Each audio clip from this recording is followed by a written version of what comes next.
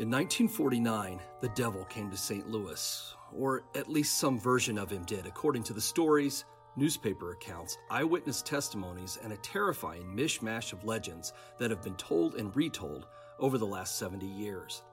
The events of the St. Louis exorcism have inspired books, documentaries, and even one very famous horror film, and while it is, without a doubt, the greatest unsolved mystery in the city's history, it's also become such a strange mixture of fiction and fact that it's hard to know where truth ends and fantasy begins. With this series within a series of the podcast, we're hoping to fix that. This is part 2 of our look into the St. Louis exorcism story, so if you're joining us for the first time, we suggest that you go back to episode 29, where the story begins. Everything about this story is confusing enough, and we don't want to make it any worse by having you start in the middle. Our plan is to try and get to the bottom of this mysterious story, even with all the unanswered questions that have been left behind. I first began researching this story in the early 1990s and went on to write 3 different editions of a book on the case, and my intent has always been to separate truth from fiction. What part of the story that so many of us have come to know is wishful thinking, and what part of it really took place? What really happened to a Maryland family that convinced them to uproot their lives and move halfway across the country in a search for answers? And what horrifying events occurred in St. Louis that left an impression that's still being felt today? And finally, was Robbie Doe really possessed by a demon? We've gathered the evidence and we're going to present it to you with this series so that you can decide for yourself if you want to believe the story of the St. Louis exorcism or not. All that we ask is that you keep an open mind and then decide what you think happened in 1949 after you've heard all the evidence. It's a strange story, it's a confusing one, and as I've said before, it's pretty damn scary. These are episodes of the podcast that will have you listening with the lights on. Supernatural or not, something happened to that young boy and his family in 1949. In the episodes ahead, we'll try and figure out just what that something was. Prepare yourself because these episodes are going to be like nothing you've ever heard before. Prepare to be disturbed by what you're going to hear. Prepare to be frightened. You may tell yourself, this is only a podcast. But remember, this story is true. And it happened right here in St. Louis.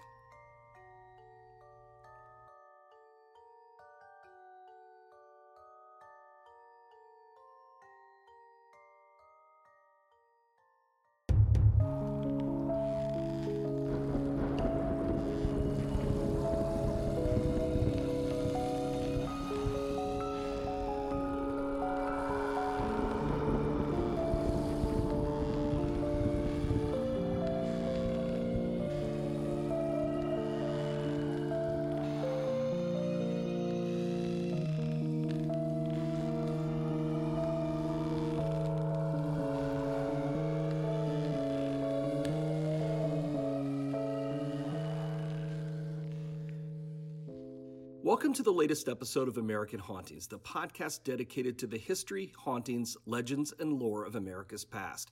Hosted by Cody Beck and Troy Taylor, our second season explores the history, mystery, and hauntings of St. Louis, Missouri, the most haunted city along the Mississippi River.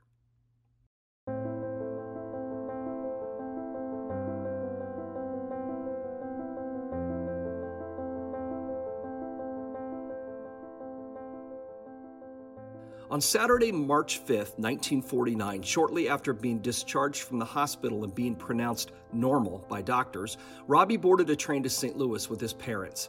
The family was taken in by relatives in Belle-Nore, which is located on the northwest side of the greater St. Louis area. Here, the boy's mother hoped that he might be freed from the strange and horrifying events. For those listeners who don't believe that anything out of the ordinary was occurring in this case aside from overactive imaginations and silly superstition, you may want to consider the trip to St. Louis itself as evidence of something strange, supernatural or not, and that something strange was taking place. The fact that Robbie's parents would uproot the boy from his home, his father would travel back and forth between Maryland and Missouri, jeopardizing his employment, and they would travel halfway across the country in a last-ditch effort to find help is suggestive, if not downright convincing, that terrible things were indeed happening. The only thing dividing Robbie's relatives in St. Louis was religion. Some of them were Catholic and some of them were Lutheran, but all of them loved Robbie and his parents and wanted to do anything they could to help. They spent their first night in Normandy, another St. Louis suburb near Belle-Noire, at the home of Robbie's aunt. They were a Lutheran family and had spoken to their minister in advance of the family's arrival. Their minister did not even take the initiative of Reverend Schultz. He didn't want anything to do with the situation. Like Reverend Schultz, he suggested they talk to a Catholic priest because, the Catholics know about these things. Any hope that Robbie's troubles had stayed behind in Maryland was shattered on the first night. A heavy bed moved about 3 feet under its own power at one point in the evening, and more red marks and letters appeared on Robbie's skin. The priest's diary noted that it was a fitful night for everyone, especially Robbie. All of those present in the house were exhausted, and for Robbie's relatives, it was their first chance to see the phenomena they'd only heard about up until this point, and they were terrified. After the warning from their minister, the strange events must have convinced them to move Robbie somewhere else. On Tuesday, March 8th, Robbie and his family moved to the home of Robbie's uncle, his father's brother, in nearby Belle-Noire. The house, located in the 8400 block of Roanoke Drive, was occupied by Robbie's uncle, his aunt, and 2 cousins. One of them, a young boy, was about Robbie's age, and his sister was a student at St. Louis University, a Catholic institution. Like his brother, Robbie's uncle was born into the Catholic Church but was not a practicing Catholic. His wife was a devout churchgoer, though, and both children were raised Catholic. They'd already heard the stories, and while nervous, were happy to open their home to Robbie and his parents.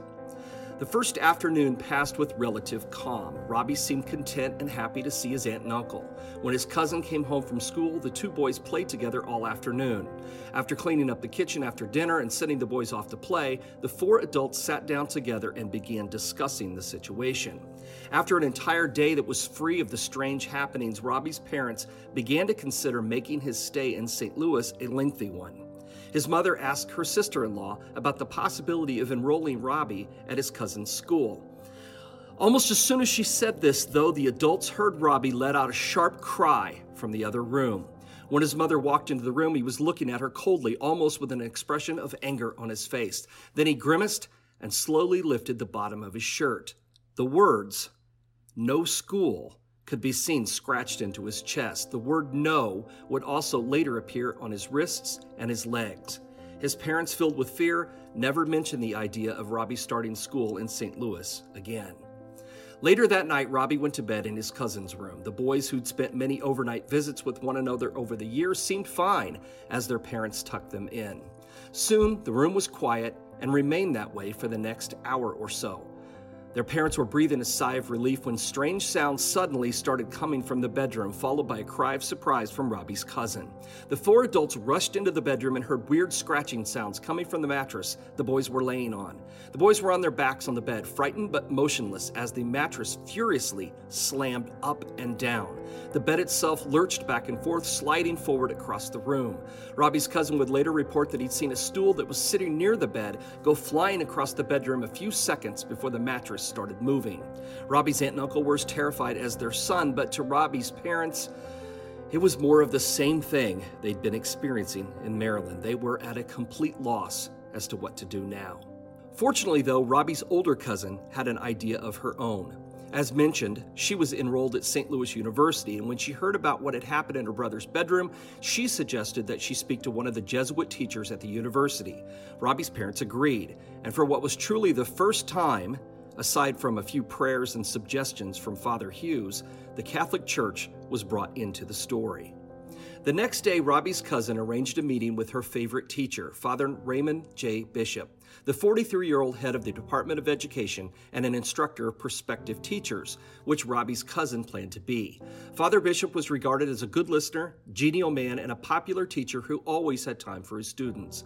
Father Bishop listened carefully to everything that the young woman told him, from the incidents in Maryland to the strange happenings that occurred over the course of just 2 days while Robbie was in St. Louis. Her concerns were not only for Robbie, but for her own family too. She also told him of the opinions expressed by the Lutheran ministers about Robbie possibly being possessed. Whatever Bishop thought of the strange stories, he kept his opinions to himself. If Robbie was truly possessed, there were certain signs that he would have to see. He would need to see the boy, but he would also have to confer with other Jesuits as well. He told her he took her account very seriously and that he would get back to her as soon as possible. Father Bishop then sought out Father Lawrence J. Kinney, another Jesuit who was well known for his warmth and wisdom. Kinney was in his 90s by this time and had just recently retired as a professor of history. He was a confessor to many of the priests in the Jesuit community, and Bishop knew that he had been around long enough to have experienced just about everything imaginable. After hearing what Bishop had been told by Robbie's cousin, Kinney could understand the concerns about the boy being possessed. He urged a meeting with Father Paul Reinert, the president of St. Louis University. The case of Robbie Doe was now firmly in the hands of the Jesuits, who had long been considered the intellectual arm of the Catholic Church. Founded in 1540 by St. Ignatius Loyola, they have often been at odds with the more conservative elements of the Church. They excelled in missionary work, education, science, and exploration. At one time, they were known as the schoolmasters of Europe, not only because of their schools and universities, but also for their acclaim as scholars and for the thousands of textbooks that they composed. By 1949, they had opened hundreds of additional schools and universities around the world, including St. Louis University. Father Bishop and Father Kinney made an appointment to see Father Reinert just within days of hearing about Robbie's ordeal. Unfortunately for the university president, a case of possible possession could not have come at a worse time. The university was currently working to help desegregate St. Louis schools and the various Catholic parishes in the city. This was not a popular subject at the time, and the Jesuits had clashed with the Most Reverend Joseph Ritter, Archbishop of St. Louis. The Jesuits had been blamed for coercing the Archbishop into desegregating the diocese when they began allowing African American students to enroll at St. Louis University in 1944. By 1949, though, the Jesuits and the Archbishop were at peace with one another. All of that could unravel around Robbie's case. If Father Bishop's story was true and this turned out to be a case of demonic possession, then Reinert would have to deal with Archbishop Ritter on the matter of an exorcism. Permission would have to be granted to the Jesuits, and Reinert was not sure he wanted to broach the subject at such a volatile time. There was an uneasy truce between the university and the archdiocese, and while the churches had been desegregated, the Jesuits were still at work trying to get the rest of the city desegregated too. While Ritter was in favor of desegregation, he might not necessarily be in favor of the attention that the Jesuits were bringing to the church. He wondered what effect an exorcism might have on the Jesuits' relationship with Ritter, and he also wondered what the public might think about the Jesuits who wanted African Americans treated equally in St. Louis, resurrecting superstitious nonsense like an exorcism in these modern times. Reinert was an administrator, and he didn't handle spiritual matters like this, so as it turned out, he had a way to stay out of the mess.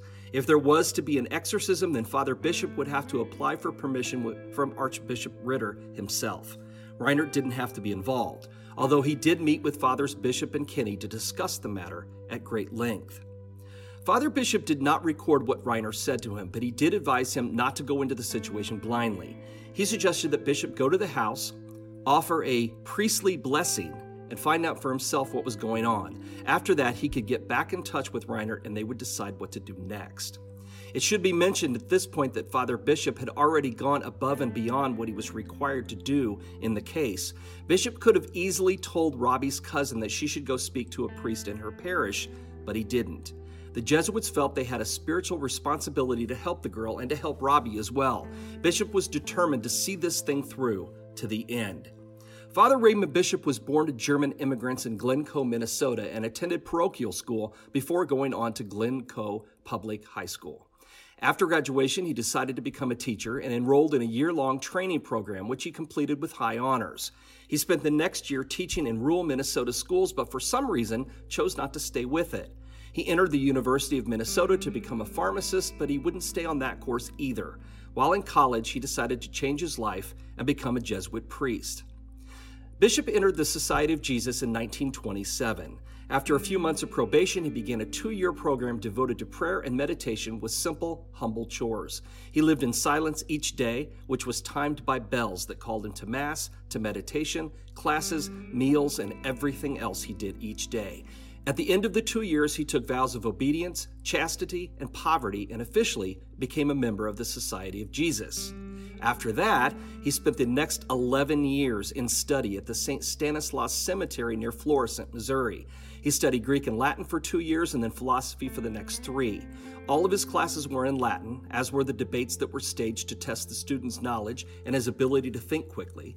Bishop lived a life of study, isolation, and humility, and only left the seminary after his 7th year when he was assigned a teaching position at the Jesuit high school operated by St. Louis University. He then spent 4 years in theology classes and at the end of his 3rd year was ordained as a Jesuit priest. By this time, Bishop had been in the society for 13 years and he began a sort of internship that was devoted to priestly rather than scholarly work. At the end of that period, he was assigned to Rockhurst College in Kansas City, where he became the Dean of the College of Arts and Sciences. This position was short-lived, however, when the Director of Education at St. Louis University became gravely ill. Bishop was ordered to St. Louis to assist the man, but he died soon after, and Bishop took over the position.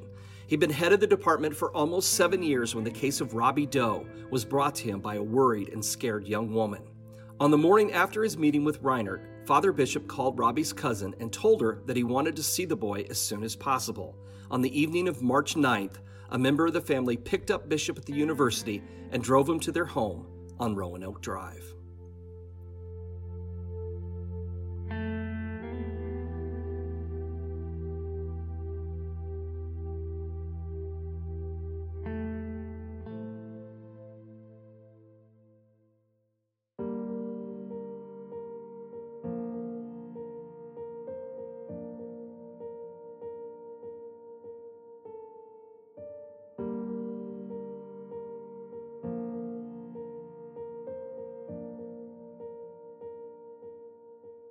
It was a cool, quiet evening when Father Bishop arrived at the 2-story brick house in Belnor.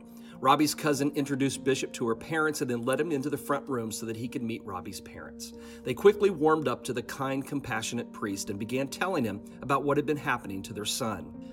Bishop questioned them cautiously, looking for any inconsistencies in their story and taking pages of notes. After speaking with the parents for quite some time, Father Bishop then sat down alone with Robbie. He found him to be, according to his account, a quiet boy and one who was not very athletic.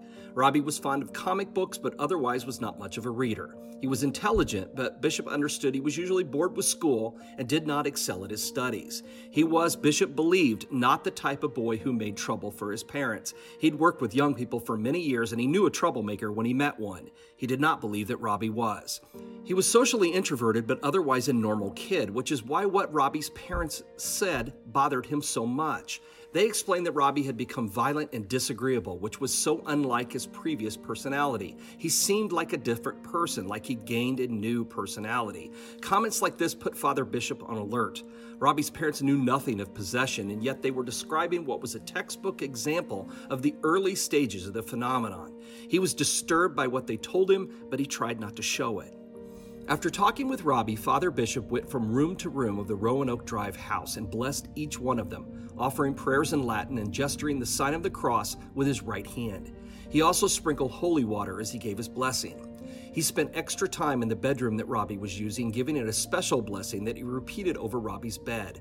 This ritual of the priestly blessing that Father Reinert had advised Bishop to give, it was sort of a low-level exorcism against what the Jesuits called infestation, which was the mildest form of diabolical activity. The strange happenings that Robbie's family reported, from the scratching in the walls to the shaking bed, seemed to indicate that entities were manifesting around Robbie. These spirits could often be countered by this mild sort of exorcism, which was carried out to cleanse a place rather than a person. But even while he was doing this, Father Bishop might have suspected that this type of exorcism would be in vain. Robbie was plagued by strange events no matter where he went, and blessing the house would really make no difference. It was possible that the situation had already progressed beyond the point of infestation and on to the next stage, known as obsession. In that stage, subjects are tormented by a demon, but not actually possessed by it. The scratching and thumping in Robbie's house in Maryland would have been signs of the first stage. The scratches on Robbie's body, which Bishop had heard about but had not yet seen himself, indicated the second stage, which was obsession. What had not yet appeared were signs of the third stage, actual possession. Bishop also brought a religious relic with him to the home, which he attached to Robbie's pillow with a safety pin. It was a cloth pouch that contained a small bit of material in a glass case.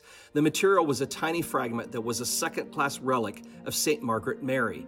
A second-class relic is a piece of something that was touched by the saint, like clothing or wood. A first-class relic would be a chip of bone or a lock of hair from the actual saint's body. Jesuits were especially devoted to St. Margaret Mary, a French nun, because her spiritual advisor had been a Jesuit. He encouraged her when, against initial opposition from the church, she began what became a worldwide devotion to the Sacred Heart of Jesus. By attaching this relic to Robbie's pillow, Father Bishop was asking for the intervention of a woman who claimed to have had a mystical encounter with Jesus himself. She said that Jesus had appeared before her, placed her heart inside of his own, and then drew it out like a burning, heart-shaped flame. Catholic immigrants brought the practice of revering the Sacred Heart to America. Countless homes and churches across the country have images hanging inside of them with Jesus revealing his flaming, bleeding heart. When it was time for Robbie to go to bed that night, he went upstairs to the room that Bishop had blessed. A few minutes later, Father Bishop went in the room and told him good night. They talked for a few minutes, and then Bishop left with Robbie chuckling over some small joke. He went back downstairs and was preparing to leave when all of a sudden, they all heard something upstairs. The adults listened for a moment and then were stunned by the sounds of thumping and banging on the second floor. When Robbie began screaming, all of them ran for the stairs. Father Bishop was shocked by what he saw when he entered the door of Robbie's bedroom. He later wrote of it in the priest's diary. Robbie was perfectly still on the bed and was not moving. Regardless, the mattress on the bed jerked back and forth and thumped up and down without any logical explanation. It only stopped when Father Bishop sprinkled holy water on it. Moments later, though, it began again. Robbie cried out in pain, and when his mother pulled back the bed covers and lifted his pajama shirt, they all saw red zigzagging lines on his stomach. According to Bishop, Robbie had been in clear view of at least 6 witnesses during this entire time, and no one had seen him create the scratches himself and had seen no movement that could have caused the marks to appear. The mattress continued to shake in spurts until about 11:15, and then it stopped moving. Robbie was at peace for the rest of the night, and his relatives later said it was the most peaceful night since Robbie and his parents had come to St. Louis. The next day, March 10th, a Thursday, Bishop took his concerns about the case to one of his closest friends, Father William S. Bowdern. He told him about what he had heard and seen at the house on Roanoke Drive, and Bowdern listened intently. Bowdern was not on the faculty of St. Louis University, and unlike most Jesuits, he was not a teacher. In 1949, he was the pastor of the St. Francis Xavier Church, located at the corner of Grand and Lindell. It was a busy church at the time with a full schedule of baptisms, weddings, funerals, and wakes. He had new Jesuit priests who served as his assistants, but Bowdern carried most of the load. He had many years of experience dealing with people and their problems, and he listened carefully to the story that Bishop told him. In 1949, Bowdern was 52 years old and was a native of St. Louis. He had joined the Society of Jesus when he was 17 after completing high school at the St. Louis University School. He was a short and stocky man with black hair and a square jaw and had a reputation for keeping his nerve. After his ordination, he had been made principal of the high school at St. Mary's College in Kansas, where he'd also been a teacher during his years of Jesuit study. He moved on to the St. Louis University High School, where he also became principal, and then was anointed rector of the Campion Jesuit High in Wisconsin. In 1942, though, he began a 4-year stint as a U.S. Army chaplain, serving in war-torn Europe and on the battlefields of China, Burma, and India. He left the Army in 1946 and became pastor of the St. Francis Xavier Church. His no-nonsense approach as a priest who'd seen the horror of war, as well as his compassionate nature, must have appealed to Bishop and caused him to seek out Bowdern about Robbie's case. He needed the advice of his friend, and he also needed counsel from a man who was often described as being totally fearless. After what he'd seen, someone fearless was exactly what Father Bishop needed. While Father Bishop was conferring with his friend about the situation, Robbie and his family were continuing to deal with the bizarre manifestations on Roanoke Drive. That Thursday passed uneventfully, but when Robbie went to bed that night, the noises started again. The sound of scratching filled the bedroom, and thumping sounds like those made by stomping feet could be heard throughout the house. A little later, the mattress began to shake and bump again, and the relic of St. Margaret Mary was thrown across the room. Robbie swore he'd never touched it. The clasp on the safety pin, he claimed, and his mother agreed, apparently opened by itself and came off the pillow. On Friday, Robbie's cousin stopped in at Father Bishop's office and told him about what had occurred the night before. He told her that he would arrange to return to the house that night and would bring Father Bowdern with him. Robbie's uncle picked up both men at the St. Francis Xavier Church that evening just after 10 p.m. The visit had to be planned so late in the evening because Father Bowdern was extremely busy with an exhaustive novena that consisted of 9 days of special devotions at the church, leaving him nearly exhausted. Each day there had been prayer services at noon, in the afternoon, at the dinner hour, and then again at 9 p.m. Bowdern officiated during all of them, giving a homily at each service. The major service, complete with choir, was held at 9 p.m. that Friday night.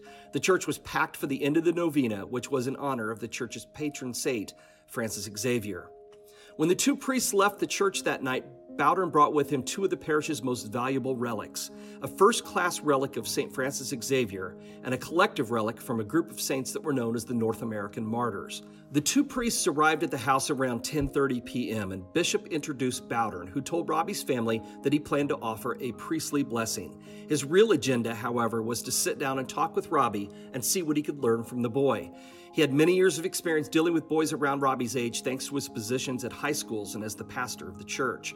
He chatted with the young man for about a half hour or so and asked him a number of questions about what had been taking place. He never appeared judgmental, and he avoided expressing any real opinions or ideas about what was occurring. Bowdern thanked Robbie and shook hands with him in an adult manner, and then his mother sent the boy upstairs to get ready for bed. His mother and father tucked him in just a little after 11 p.m., but a few minutes later, he was already crying for help.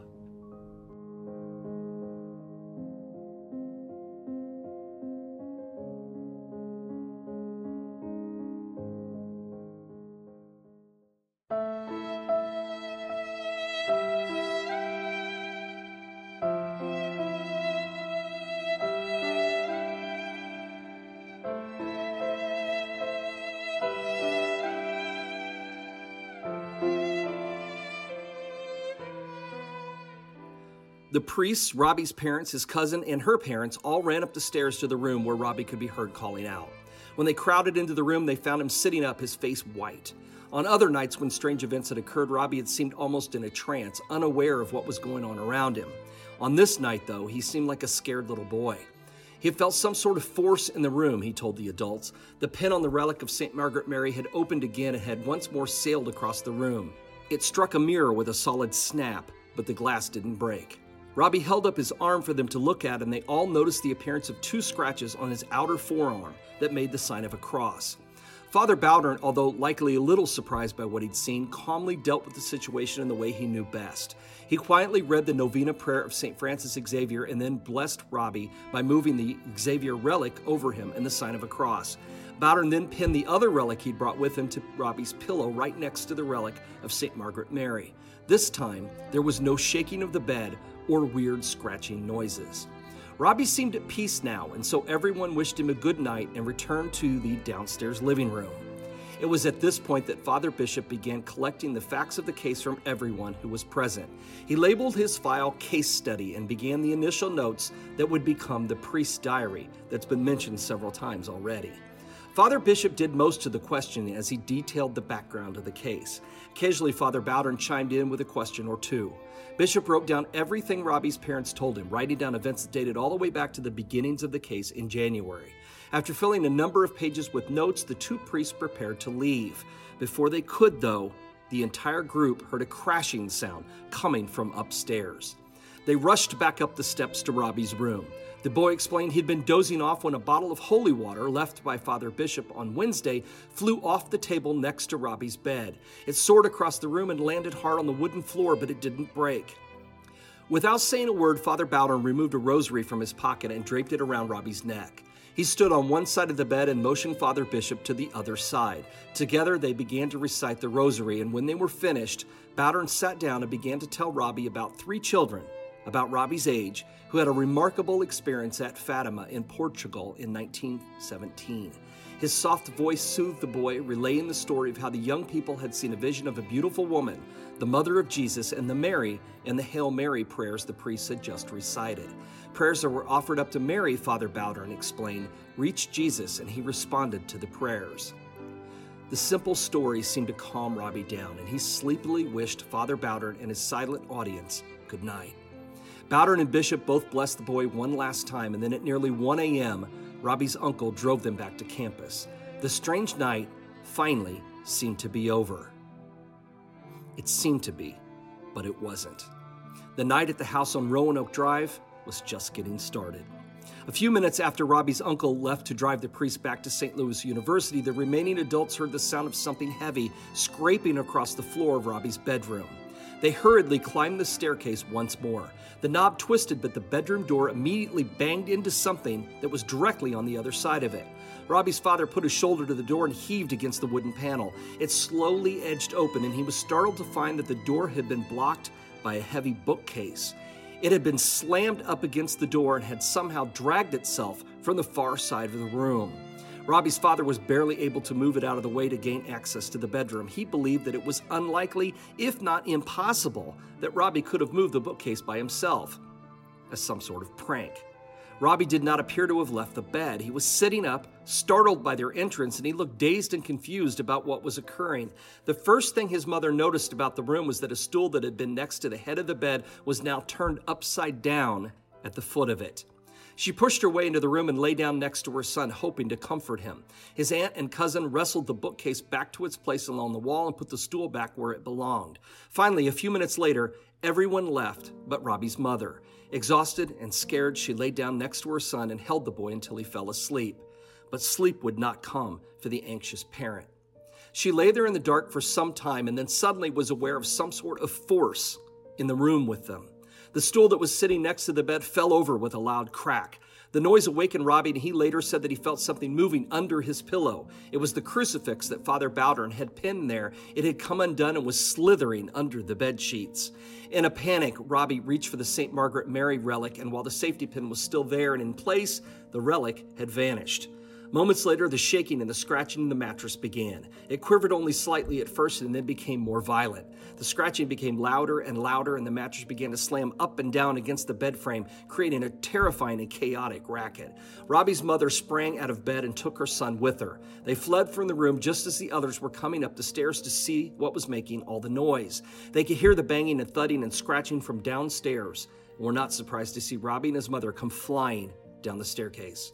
The entire family spent the remainder of the night wrapped in blankets on the floor and on the furniture in the living room. What was happening to Robbie? No one knew that the nightmare, as bad as it already seemed, was just beginning. On Saturday afternoon, Robbie's cousin visited Father Bishop and told him of the things that she'd seen and heard the night before. She sat down with him for a time and expressed her worries about what was happening.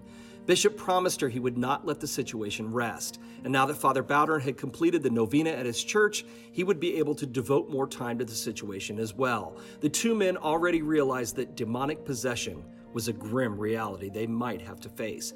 However, before they reached that point, there was investigation and research that had to be done. It cannot be denied that all of the incidents that had occurred in St. Louis, including the moving of the wooden bookcase, could have been caused by Robbie.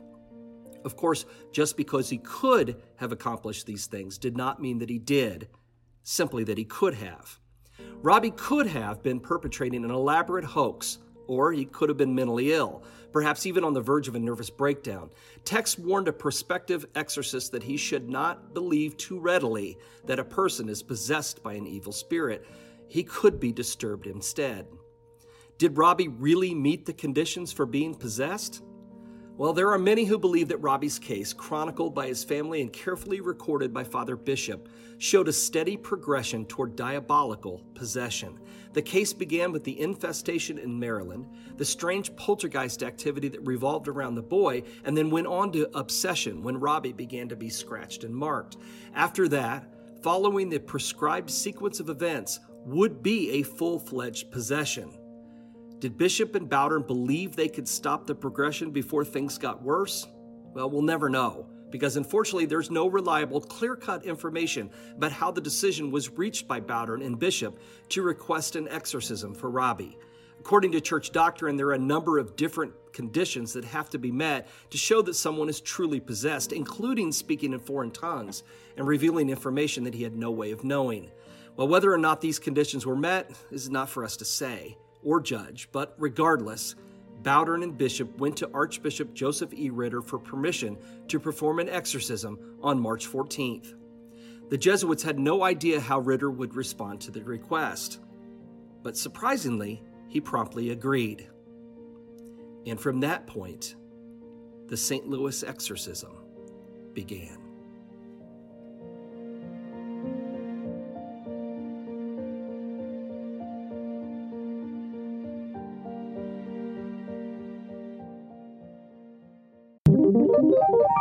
Have you ever wanted to learn a new language? And I don't mean like spells or incantations to trap spirits, you weirdos. I mean like a new language that could help you start communicating with more people on this plane today. Then I need to tell you about Rosetta Stone. Look, you know the brand, you know the name. They have the expertise and a 30-year legacy, which makes them more qualified than ever to help you learn a new language today. They've helped millions of people build the fluency and confidence to speak new languages. Now, this is the part where Troy would tell me that I made some kind of grammatical error, but he's not here right now, so I don't know, it's like speaking tongues. Rosetta Stone focuses on speaking practice for real-life scenarios to get you ready for real conversations with real people. Or maybe you can even learn how to use some different types of Ouija boards. I don't know. Either way, Rosetta Stone can help you learn faster and retain your new language better. Honestly, Rosetta Stone really would have come in handy for season 4 of New Orleans because I know we butchered some of those French names, and I apologize once again. Now, you all know I have a 9-to-5 job when I'm not at the podcast factory, and Rosetta Stone actually helped me not make a total fool out of myself while I was in Brazil interviewing celebrities. Obrigado. And now I want to help you. So don't put off learning that new language. There's no better time than right now to get started. For a very limited time, American Hauntings podcast listeners can get Rosetta Stone's lifetime membership for 50% off. Visit rosettastone.com/today. That's 50% off unlimited access to 25 language courses for the rest of your life. Redeem your 50% off at rosettastone.com/today today. Rosetta Stone, how language is learned. Wait, by the way, Troy, where do words come from? Hey, no, don't walk away. Oh, Troy, where do words...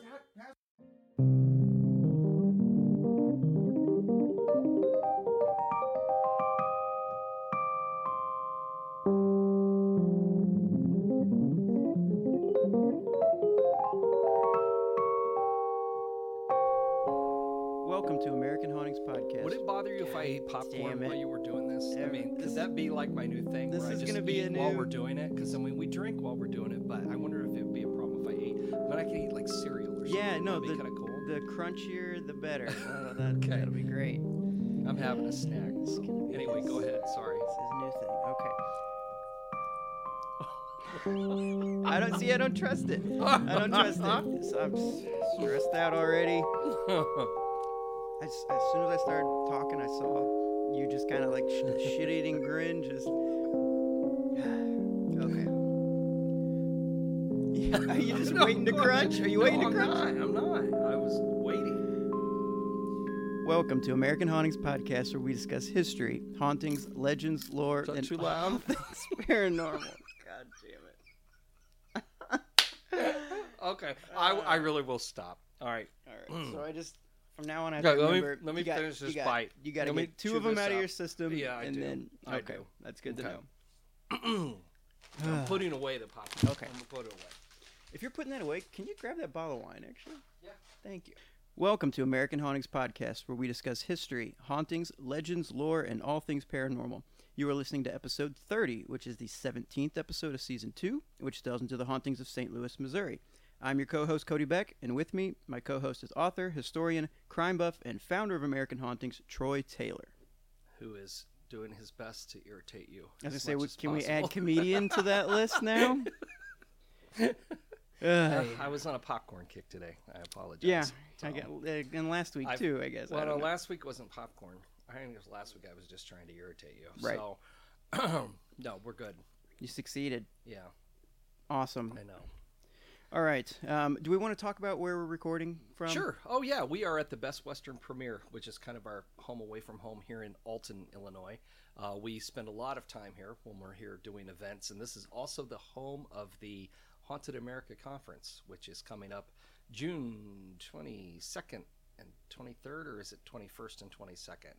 I don't know. It's that weekend. It's the third weekend in June 2019. So we do have some preliminary information up on the website now. And later this month, I'll be putting up all of the events, all the after-hours stuff, all the speakers. Everything will go up later this month. So awesome. We're excited about it already. Yeah. I'm looking forward to it. I always do. I don't know what I'm going to do this year, but I got a lot of great ghost stories last year. I know. I'll do something again. But we should do something. Might be similar, but we'll do something fun. Yeah, it was fun. It was fun.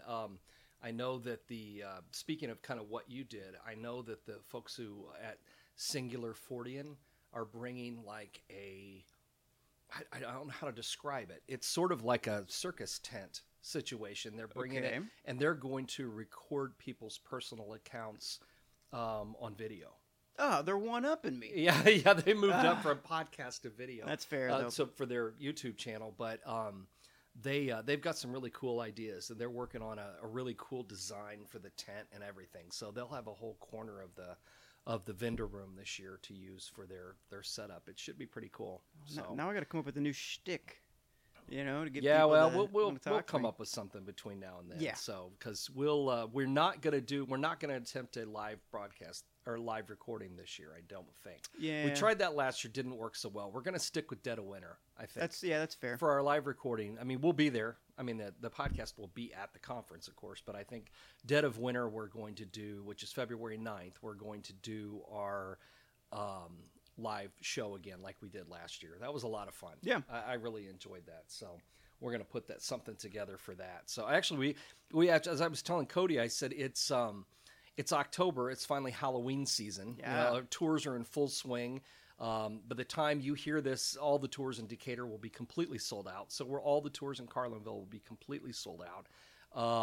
We still have tours in Chicago. A lot of buses up there. But Alton, a lot of that, like for this weekend while we're recording, completely sold out already. So a lot of things are filling up. So if there's anything left and you were thinking that you wanted to take a tour this year, you better get on it by the time you hear this episode and see what's left. But so anyway, my point was I was telling Cody that, it's October. And so as soon as October gets here, we start planning all our winter stuff. So no rest for the wicked. No, there isn't. So we're actually doing all of our Ghosts of the River Road tours for the winter are now up on the website at altonhauntings.com. Lisa and I do those, and that's a really fun tour. You were with us last weekend. Yeah, we did it. It's a lot of fun. It's a fun tour, and that's one that we can do all year round because it's weather-wise. Weather seems to always be permitting for that one, but. November the 30th and December 1st, we're doing 2 Holiday Spirits events. On Friday night, November 30th, we're going to do one of our Dinner and Spirits dinner tours with Bluff City and do the 2 ghost hunts that go along with that. And then on December the 1st, we're going to do another ghost hunt. I'm going to be hosting a ghost hunt at the Mineral Springs Hotel, which we... sold out like a month in advance last time. Right. So, and then we're doing it tonight. We are, as we're recording this, we're actually going to be doing that tonight. Yes. And then we've got another one set for December 1st. So that should be fun. And then one other winter event in January, I believe it's the 12th, but check the website on that. We're doing an event that's called An Evening with the Axeman. And we're actually doing a dinner at the Mineral Springs, followed by a presentation on the Midwest axe murders of the early 19-teens, including Villisca. The very haunted Villisca axe murders was kind of like the main event of all of these murders that took place at that time. And for those of you who may have read the book I did, Murdered in Their Beds, I've got kind of a unique perspective, but I have added to that. This presentation will include some things that are not in the book. So anyway, hope you can join us for that. I'm looking forward. That's going to be fun. So yeah, there's something really unique about axe murders too. I know. And just they're weird. Yeah, I mean, the whole thing. Well, and when I was putting together Murdered in Their Beds, I was going through looking at other axe murders, just thinking, how do I put this together as a kind of a sociological phenomenon of the time? Because, I mean, a lot of people were murdered with axes because it was a very handy, everybody had one. Yeah. So it was a convenient weapon of choice for a lot of people. And that's when I started looking at and I kept I found like this series of murders that were exactly the same before Villisca and a couple after Villisca. That were just identical. I mean, like literally identical murders. And that was what I put that together. And now there's a guy who's done another book that got put out by a big name press and everything. And I mean, he references me a lot in his book, but yeah, you better. Still, I know, but that's not the point. The point is that right. Late to the train, so to speak. But that's okay. It's all right. So well, next time you solve a cold case, tell me. We'll get it out online. We need to try to do something. Yeah. Well, there were when I put that book out, I don't think there were podcasts. So yeah, it wasn't anything we could have talked about early. So yeah, wouldn't have done any good. But anyway, join us January 12th for that. So, but anyway, just check the website. Just go to AmericanHauntings.net, and all this stuff is on there. So. Yeah, and I do actually have one other update I haven't told you about. Oh, okay. But so we did the River Road tour last week, and then my girlfriend Leah, her grandmother passed away, and we were at the funeral, and her grandmother was Ogallala Sioux. I think I'm pronouncing that incorrectly, but her name was Two Star Eagle. And her husband owned a sign company, Arrow Signs. Okay. And they were driving down the river road at one point, and she said, "You need to paint the Piasol bird back up on the bluffs where it was."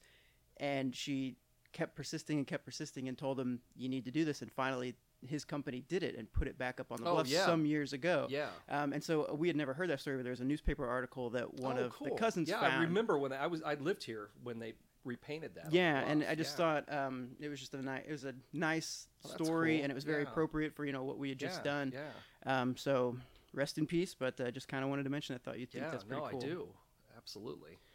Okay, well, before we dive in, I promised Lisa that she could have her 10 seconds again. So ready and go. I'm Lisa. Hi. 10 seconds. Patreon. Small donation. You've got mail. T-shirts. Spooky books. Free events, bonus content, secret Facebook, monthly swag, Patreon. Awesome. So are we ready to dive in? I'm ready if you're ready. All right. So this is St. Louis Exorcism Part 2. I just want to give like a 1 second recap. Finally made it to St. Louis. So this is where we left off from the first part. So basically Robbie was in the hospital between February 28th and March 3rd. We know that. And then 2 days later, his family boards a train for St. Louis, and here we begin. Yes. So Saturday, March 5th, 1949, family boards a train and lands with relatives in Belle-Noire? Well, actually, Normandy first. Yeah, they stayed with Robbie's mother's sister the first night, and aunt. See, they had both sides of the family had family here in St. Louis. Okay. The original place that they stayed was in Normandy just for the first night. And they had some, activity in the house, and the family just decided that it would be better if they went somewhere else. Right. They were Lutherans, though, and that's again not a knock on the Lutherans, but the Lutherans did not fare well in this story, I guess. I mean, they all were skeptical, or not necessarily. Well, Reverend Schultz was kind of skeptical of the whole thing, and thought that, well, I can't do anything about it. You need to talk to the Catholics, and that's pretty much what. This family, the family in Normandy said was, hey, maybe Catholics could handle this better than we can. Got it. And sent them on to Robbie's uncle's house, and that was in Belle-Noire. That is in Belle-Noire. And that was Robbie's father's brother that they were staying with. Gotcha. And he was kind of like Robbie's dad, kind of a non-practicing Catholic, but his wife was very devout, kind of like Robbie's mother was. Right. So they still had the fear, even if they weren't right. Even if they weren't practicing, right. So, and then I'm sure that they probably, after seeing all the things that they saw, probably ended up practicing again. I'm sure they went to one extreme or the other. I'm gonna say we probably went the other direction when it was all over. But yes, they moved to the house at Belle-Noire on Roanoke Drive in Belle-Noire. Nice. Roanoke, another creepy stuff. That's and something you brought up that I think is an important point to point out here, especially for someone like myself that tends to be really skeptical about these things. Regardless of what happened, I think that it lends credibility to their fear. If nothing else, the family uprooted their whole lives and moved across the country. That is what I've always said about this story. I don't care what you believe, and you can believe that it was something supernatural or it wasn't, but whatever it was devastating enough to this family that they, moved halfway across the country. Of course, I mean, those were the days when, the wife didn't work, but the husband did. Yeah. I mean, Robbie's dad had a regular job. And so he was traveling back and forth between St. Louis and Maryland to try to keep his job. And so, I mean, he's jeopardized his employment. They've uprooted their entire family. They've moved halfway across the country and are moving in with relatives to stay. And, something happened. I mean, something happened in Maryland to get them to do this. And, I don't believe that it was, a prank or a hoax. Let's leave it at prank. Let's say that, because there are people who believe that this was a prank that Robbie was playing that got out of control. And I've discussed that with people over the years. I mean, talk about a prank gone awry. Yeah. I mean, by the time you're actually undergoing an exorcism, I think if you were playing a prank, that would be the time when you go, hold on, wait a minute. I made all this up. Because as we'll hear beginning, you hear a little in this episode, but really the exorcism truly will begin in our next episode. This is not fun. This is not a lark for anybody involved, not for Robbie, not for his family, and certainly not for the priests who were involved either, because it turns into quite an ordeal. And we'll detail that a little bit more in episode 3, because that's when things are really going to get started. And but it's not something where you just think that, oh, this would be funny, I'm going to do this. Right. At some point you say, oh, wait a minute, I was kidding. Right. Yeah. He didn't. Just kidding. He just didn't. Kidding. He didn't yes and himself into an exorcism. No, I don't think so either. Right. Well, so let's talk about a little bit about why we think he didn't do that, because of some of the terrible things that ended up happening. Can you tell me about when I believe it was to the second house they got to in Belnor, right, which is where the exorcism really began. In fact, right. A lot of it took place there. Okay, yeah. So they're there and things are going well that first day, and I believe the mother brings up, like, maybe we can enroll him in school here. Yeah, that's the only incident of all of this that well, not the only. I mean, there are some other things too, but that was the one that always really kind of sparked my skepticism. A little too out there. Yeah, well, it wasn't even that. It was just like, this just seemed like something that a kid would do. I hear him, I don't want to go to school, so how about if I, scratch no school on my stomach? What I want to know is, if he did it to himself, did he have to do it upside down? Well, that's the thing. And he didn't have much time, and his cousin was there too. And again, I'm going to say that with all of this stuff going on, if the cousin is right next to him. I mean, they've known each other for their whole lives. They're buddies, and this kid would have said something. Yeah.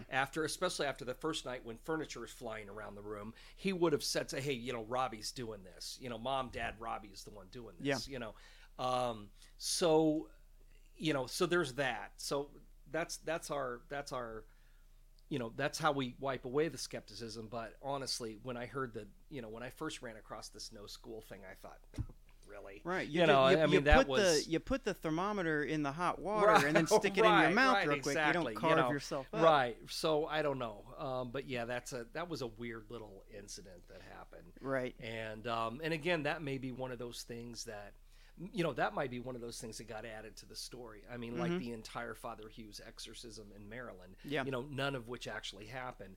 This could have been one of those things. I mean, it's impossible for me to say for sure. I mean, because there's no corroboration on that at all. Yeah. I mean, this is just what the family said happened. Right. Father Bishop at this point, was not really involved yet at that point. And so the initial part of the priest diary was things that he questioned them about, as we talk about in this episode. he sat down with them and wrote down all the things that they remembered. So that would have been a story that Robbie's mom or an aunt would have passed on to him. Right. So who knows? There's nothing to corroborate that. Right. But it's a fun story though. It's interesting. Well, for sure. Fun. Yeah. Fun right. quotation. Okay. Well, so let's dive into things that we know happened. So finally, the Catholics come to town. Mm-hmm. So someone in the family at least meets with Father Bishop, who calls Father Kinney, who calls Father Reinhardt. Right. Is that correct? Yeah, it really went step by step because Robbie's cousin attended St. Louis University. Right. She was studying to be a teacher, and it happened that Father Bishop was the head of the Department of Education. She knew him pretty well. He was one of her teachers, and I guess he was so well liked that everybody knew that you could talk to him about pretty much anything. So she went to him and said, listen, here's what's going on in my house. And for whatever reason, I mean, I think I even make a note of that he went above and beyond. Yeah. Because this isn't something that he really had to get directly involved with. Mm-hmm. He felt that he had to, but he really, technically could have said, well, you know what, you need to talk to your parish priest about this. Right. It really wasn't something that, she kind of went over everyone's head and went to the Jesuits because that's who you go to with this kind of stuff because, they're the teachers, the scientists, the intellectual body, psychiatrists. Yeah. They are literally the psychiatrists for the Catholic Church. Mm-hmm. When you've got priests with problems, that's who they talk to, are the Jesuits. These are the intellectuals. And, I didn't get into all the details about what happened with the Jesuits, but they were disbanded for a while because it was thought that they were too smart for everyone else, really, but yet they had always been the ones who had been kind of led the intellectual charge. They're the ones who, when they're telling people that the Earth is flat, and the Jesuits are going, not so much, so they had a reputation for being less conservative, I guess, than a lot of people. So it was the right people for her to talk to. But Father Bishop, this wasn't something he'd ever dealt with either. So he went to talk to Father Kinney, who was in his 90s, and because he thought, well, maybe he's seen something like this. Yeah. And he took him on to see Father Reinhardt, who was head of St. Louis University at the time. And we don't have lots of details about what was said. We only have what Father Bishop then said, well, this is what happened.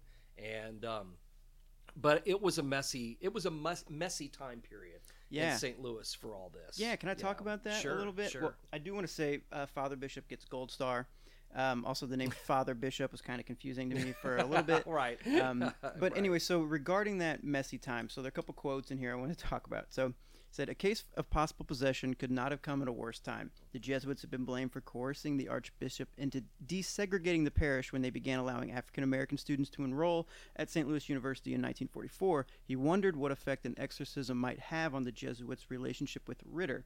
And he also wondered what the public might think about the Jesuits, who wanted African Americans treated equally in St. Louis, resurrecting superstitious nonsense like an exorcism in these modern times. So it's kind of like, first you guys want to bring African Americans here, now you got this shit laying on me. Well, the church was kind of leading the push in the late 40s in St. Louis, and the church was very hesitant to get involved in the politics of what was going to need to be done to desegregate all the schools. Mm-hmm. So the Jesuits just said, yeah, well, we're not worried about it. And so then they allowed African-American students to start coming to St. Louis University. So that was the criticism, is that they pushed Archbishop Ritter into desegregating the entire church, the entire diocese. Right.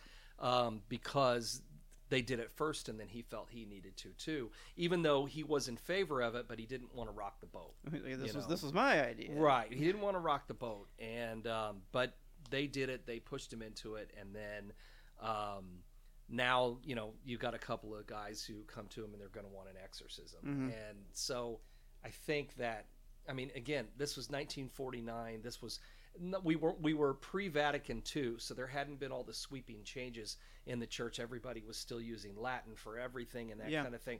So we hadn't seen all these changes, so things were still pretty conservative.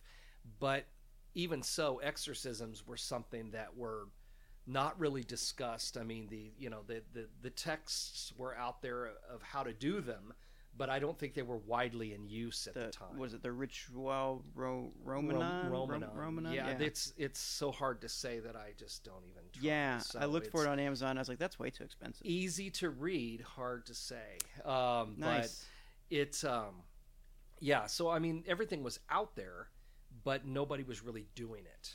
Because it just wasn't. Everybody thought this is the thing of the past, right? And so you mentioned like, okay, well, that's the Catholic thing Catholics have to deal with, right? But it was even so kind of taboo that even the Catholics were didn't like, really want to do it either, because it seemed like the superstitions of the Middle Ages. I mean, that's how a lot of people saw this, right? And that's why when we get to you get to kind of the end of the story, or this chapter of the story, I guess.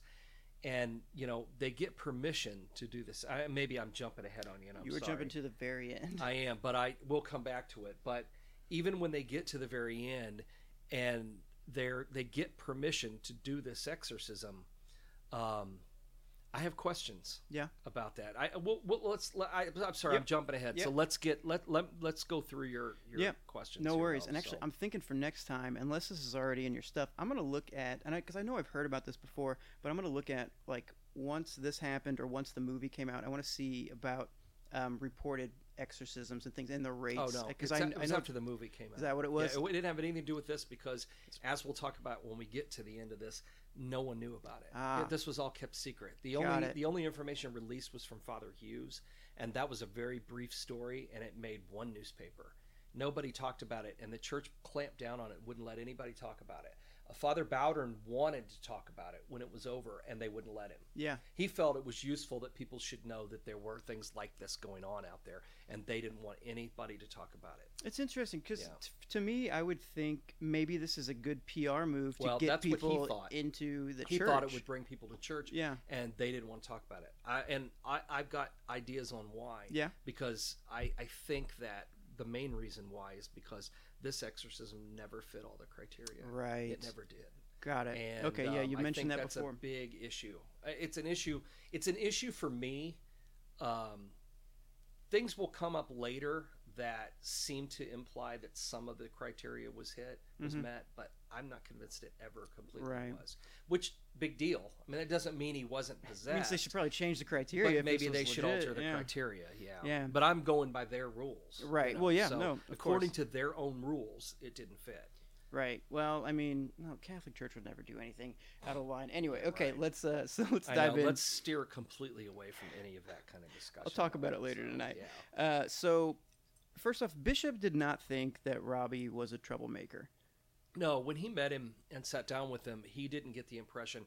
And this is a guy who had spent his entire career as a priest in education. I mean, he'd been principals, teachers through his entire career, and I think he probably knew the kids that were trouble and the kids that weren't, and he sat and talked to him and just thought that he seemed like a pretty normal kind of backward kid. Loved to read comic books, kept to himself, didn't play any kind of sports or anything. He just future rocket scientist. Yeah, he was very awkward. He was an awkward kid, but he didn't get the impression that he was trouble. I mean, his impression was that this whatever was going on, and at this point he hadn't seen anything. Whatever it was, he didn't think that Robbie was trying to prank anybody or just causing problems. He'd heard about things that had happened, but he hadn't actually seen anything at that point. Right. So Bishop shows up and he blesses the rooms in the house, and then he does something special to the room Robbie's in. You kind of a little bit, like a mini exorcism. Kind of, I mean, it's kind of the priestly blessing is sort of a kind of a exorcism light, but of a place, not a person. Okay. It's just like coming in and like doing a cleansing. You hear about people who do, take, sage and burn sage.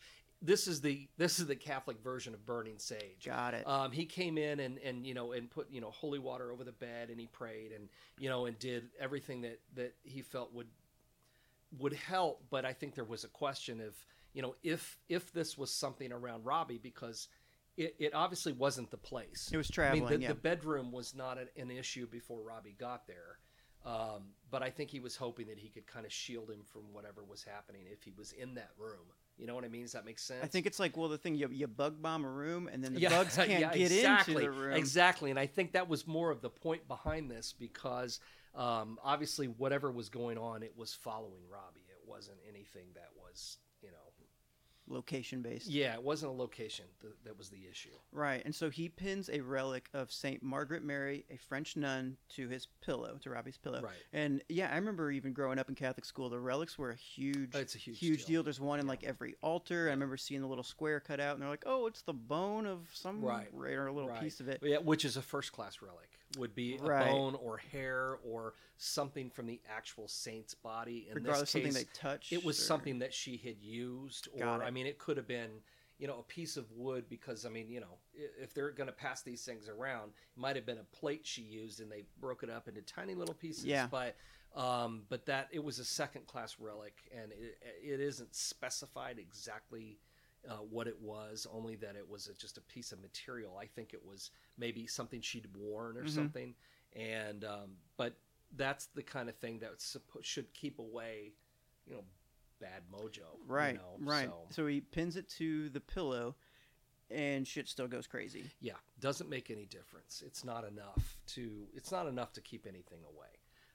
So you still have all of these things going on, the bed's moving again, the mattress is moving, things are flying around. The marks are appearing on his body again, the brandings is that they started calling them, except this time it was like zigzag lines that appeared on his body. And in this particular case, Father Bishop said it happened in front of all of the witnesses who were there, and Robbie's hands weren't anywhere near his body when it occurred. Yeah. So, he was willing to believe that it was caused either by supernatural means or, I have seen people who get themselves so worked up over something that they completely break out in hives. Right. It has nothing to do with any kind of allergen that's around them. They do it themselves. So it's very possible that some of that kind of stuff that was appearing on him could have been psychosomatic.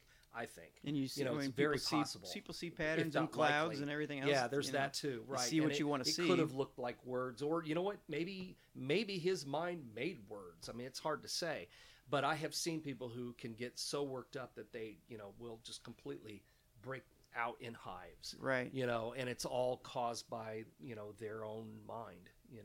Their own anxieties. Right. And so it's very possible that, I mean, it'd be a little tougher to explain, furniture flying around the room than it would be these marks on his skin.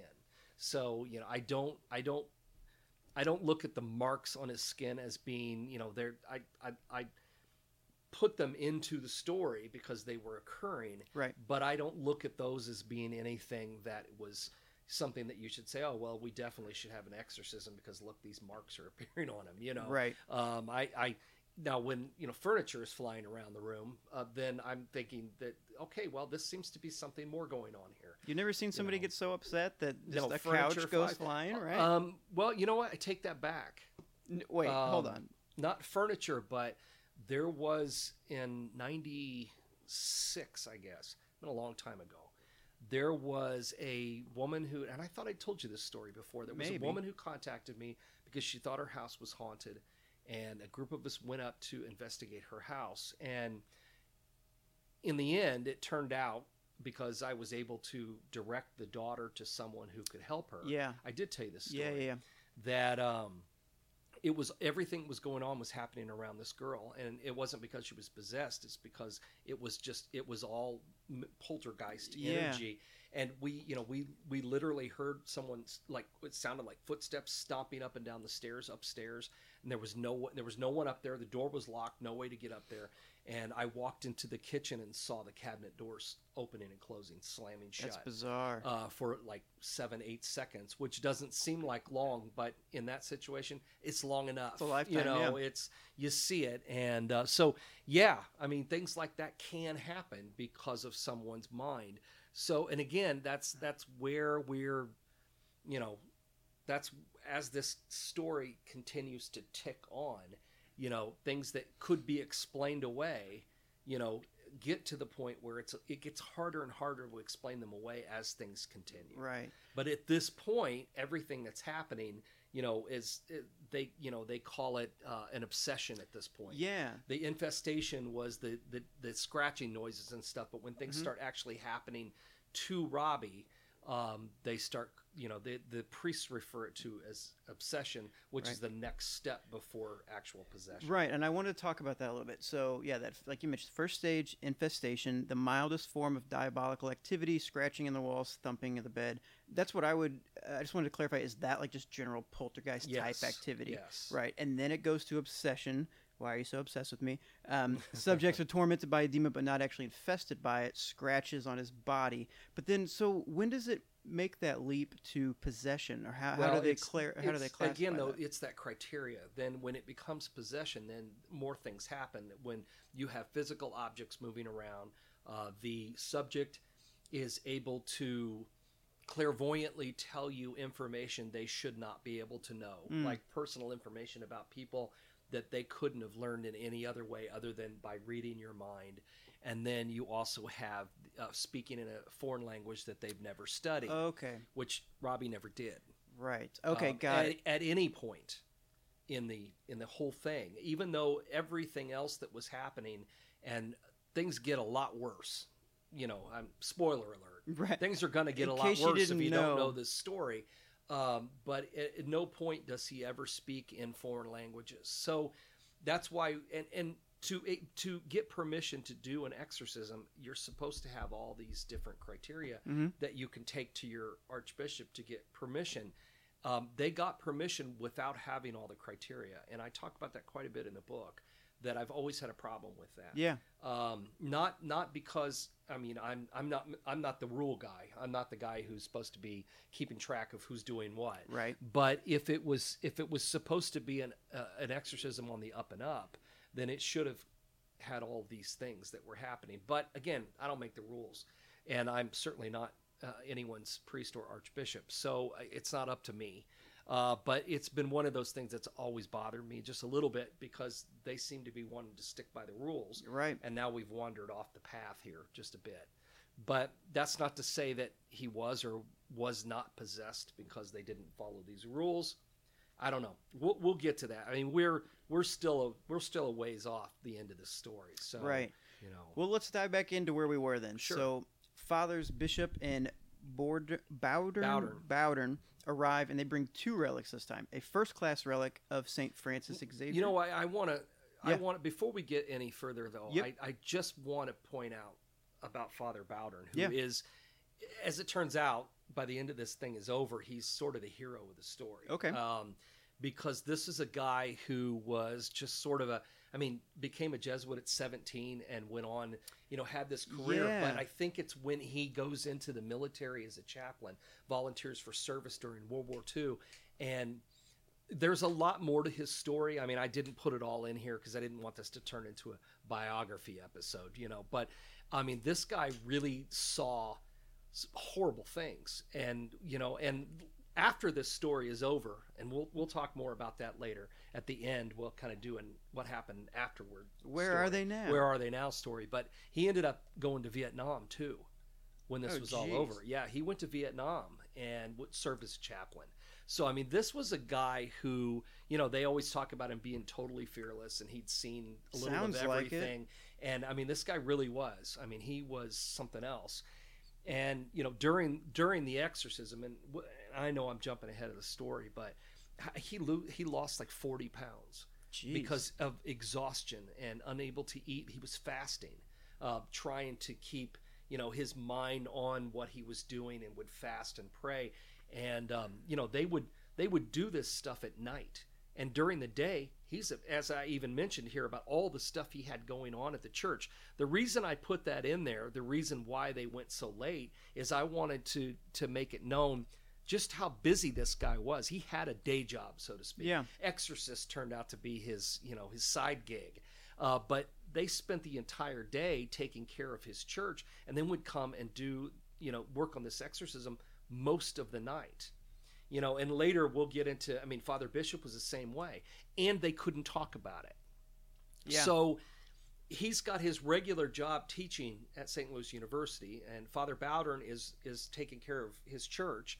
And then every night they would go do this, and then get back home at 2 or 3 o'clock in the morning, and then have to get up and do it all over again. And Father Halloran, who in this story is not a priest yet, he's a student. He's a Jesuit student. He had classes. I mean, and you heard about Father Bishop's training, how long it took him to become a Jesuit, 13 years before he's officially a priest. Well, Walter Halloran was in the middle of that and they grabbed him because they knew him. He was a friend, personal friend, and he was a big guy. Can you hold a cross? Yeah. Can you hold a kid? Can you hold a kid? Yeah. He was a former football player, and a boxer, and so they needed somebody big and burly, and so they recruited him. So he would go and have to do all of his studies all day, and then do this all night, and they couldn't tell anybody what they were doing. Yeah. So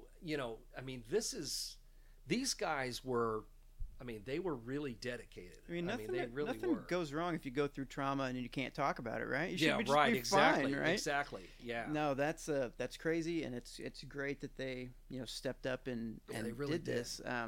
Props to them. Yeah. So they bring a first-class relic of Saint Francis Xavier and a collective relic from a group of saints that were known as the North American Martyrs, who were all burned at the stake, I believe, and these were ashes from where they were burned. Someone collected them. Jeez. And it was a group of priests who were murdered by, I believe, Native Americans who they were probably trying to force into Catholicism. So, right. But whatever. Yeah. Anyway, but that's the other thing he brought. It was a glass tube, I believe, with ashes in it. Some of these things I just think I know. just have bad it's juju so bizarre. on them. I know. Anyway, so he has the 2 relics, and Robbie still kind of freaks out, and then they see the sign of the cross scratched on his outer forearm. On his forearm, they saw.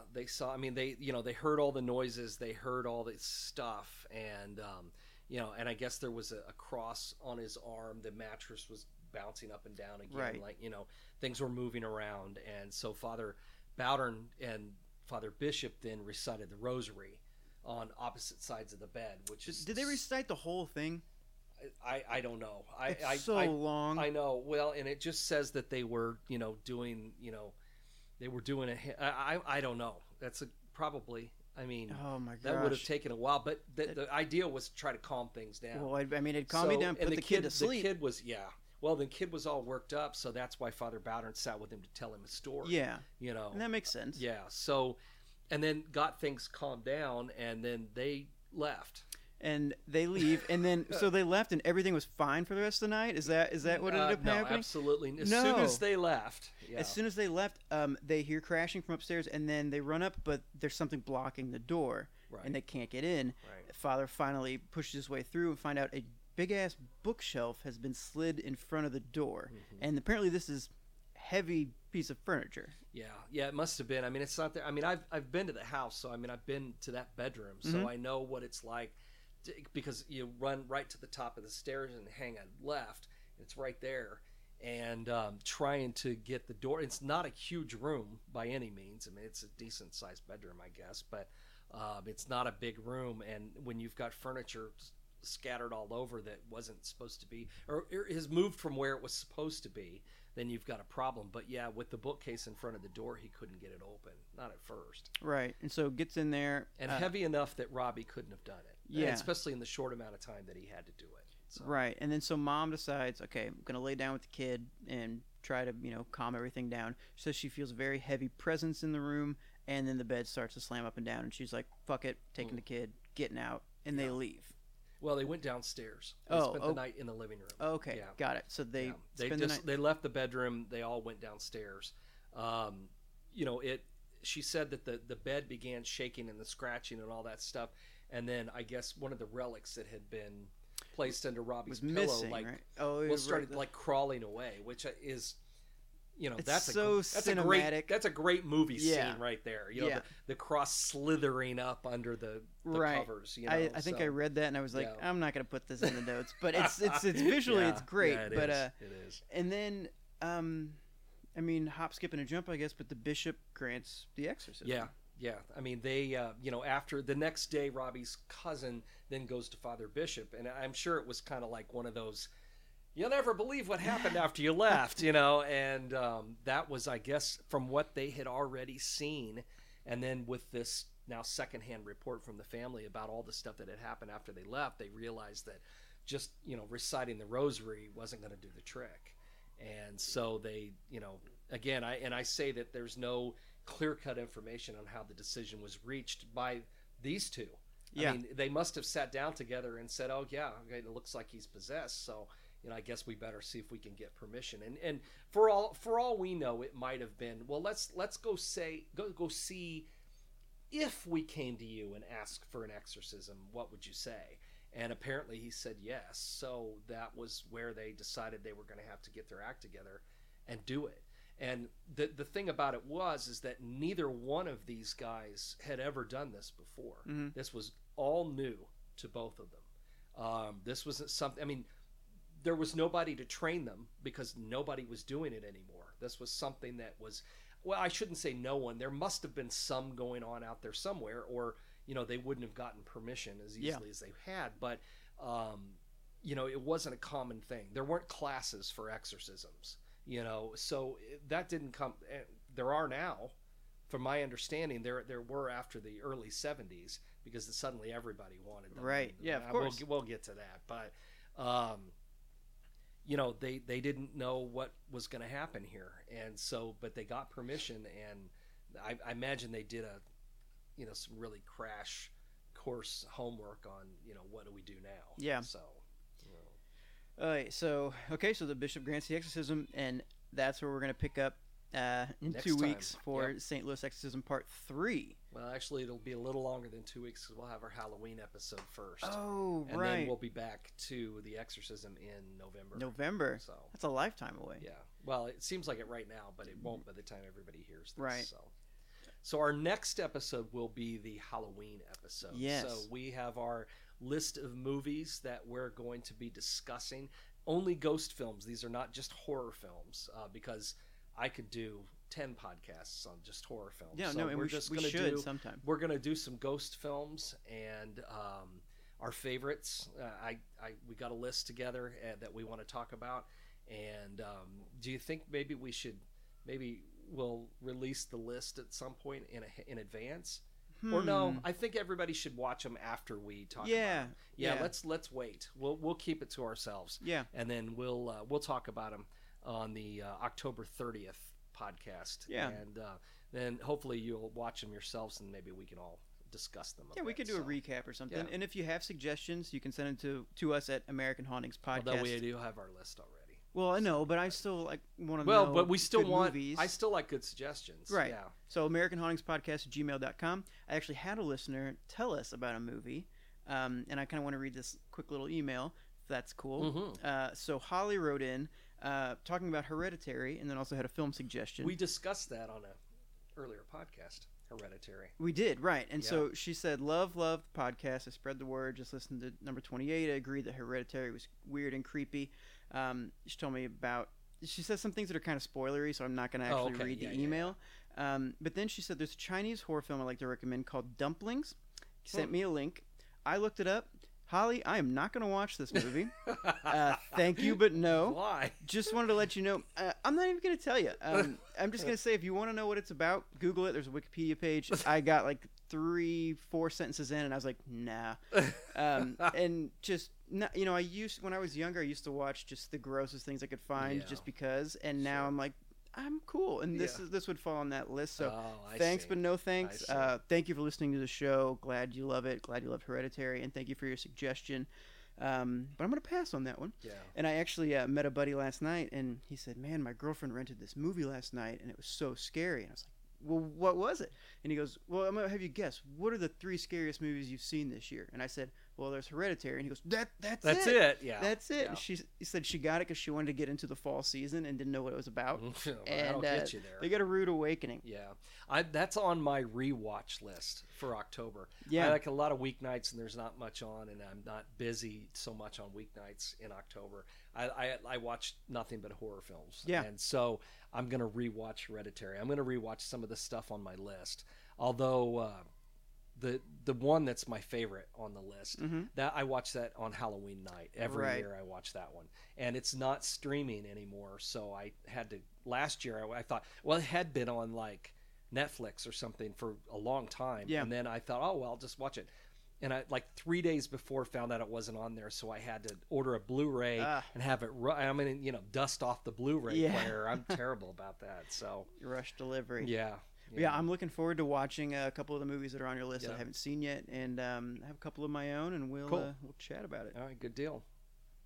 All right, well, everybody, thanks again for listening. We really appreciate it. If you get a chance, spread the word. Let your friends know about the podcast. The more you pass it around, the more people we have that are listening.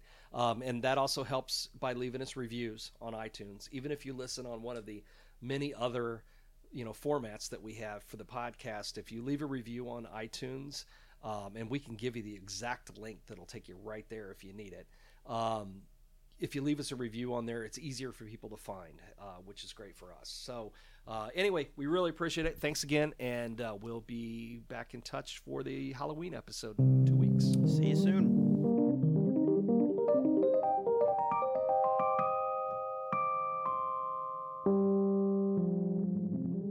The American Hauntings Podcast is a way to combine historic record, folklore, science and observation, and imagination to uncover more about America's most haunted places, including St. Louis, Missouri.